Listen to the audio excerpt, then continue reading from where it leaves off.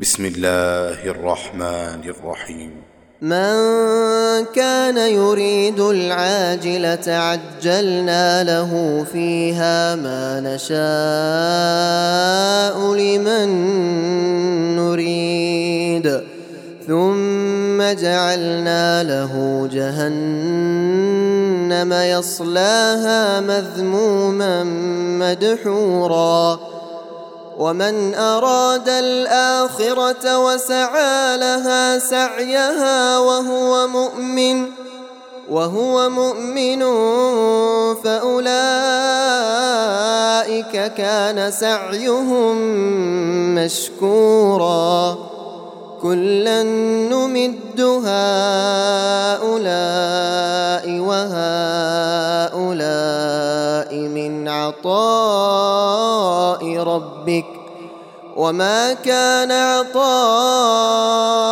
ربك محظورا انظر كيف فضلنا بعضهم على بعض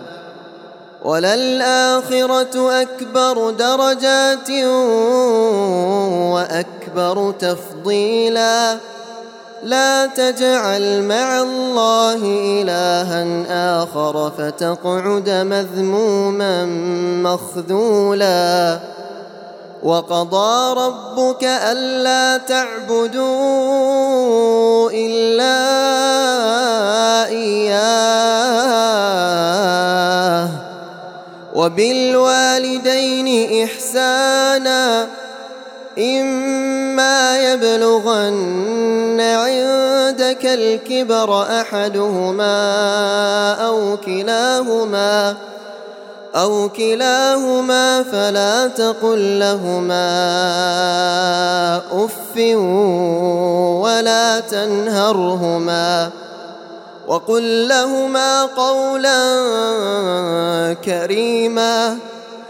وقل لهما قولا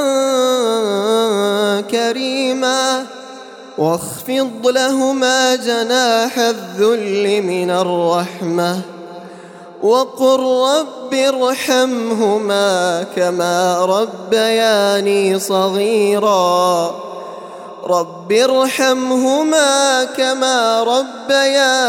صغيرا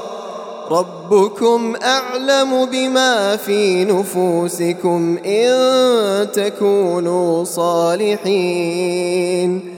إن تكونوا صالحين فإنه كان للأوابين غفورا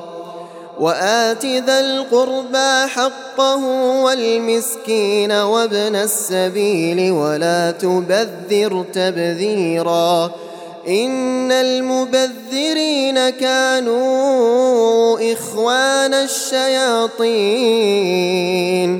وكان الشيطان لربه كفورا وإما تعرضن عنهم ابتغاء رحمة من ربك ترجوها فقل لهم قولا ميسورا ولا تجعل يدك مغلولة إلى عنقك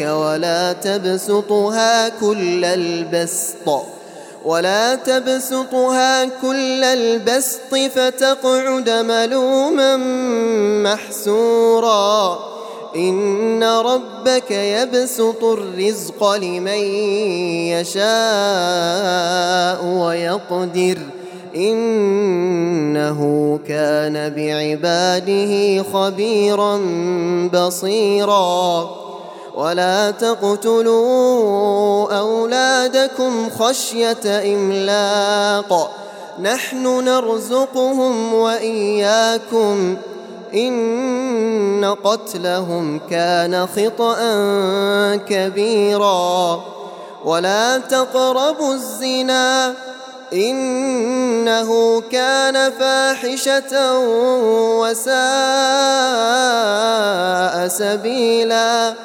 ولا تقتلوا النفس التي حرم الله إلا بالحق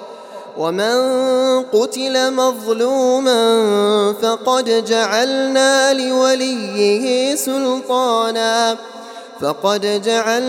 لوليه سلطانا فلا يسرف في القتل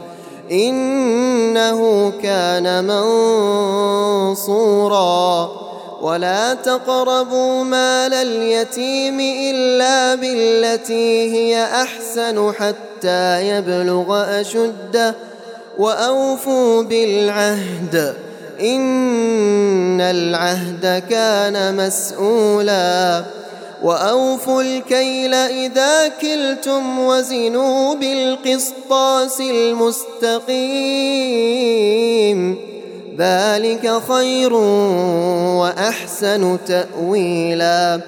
ولا تقف ما ليس لك به علم إن السمع والبصر والفؤاد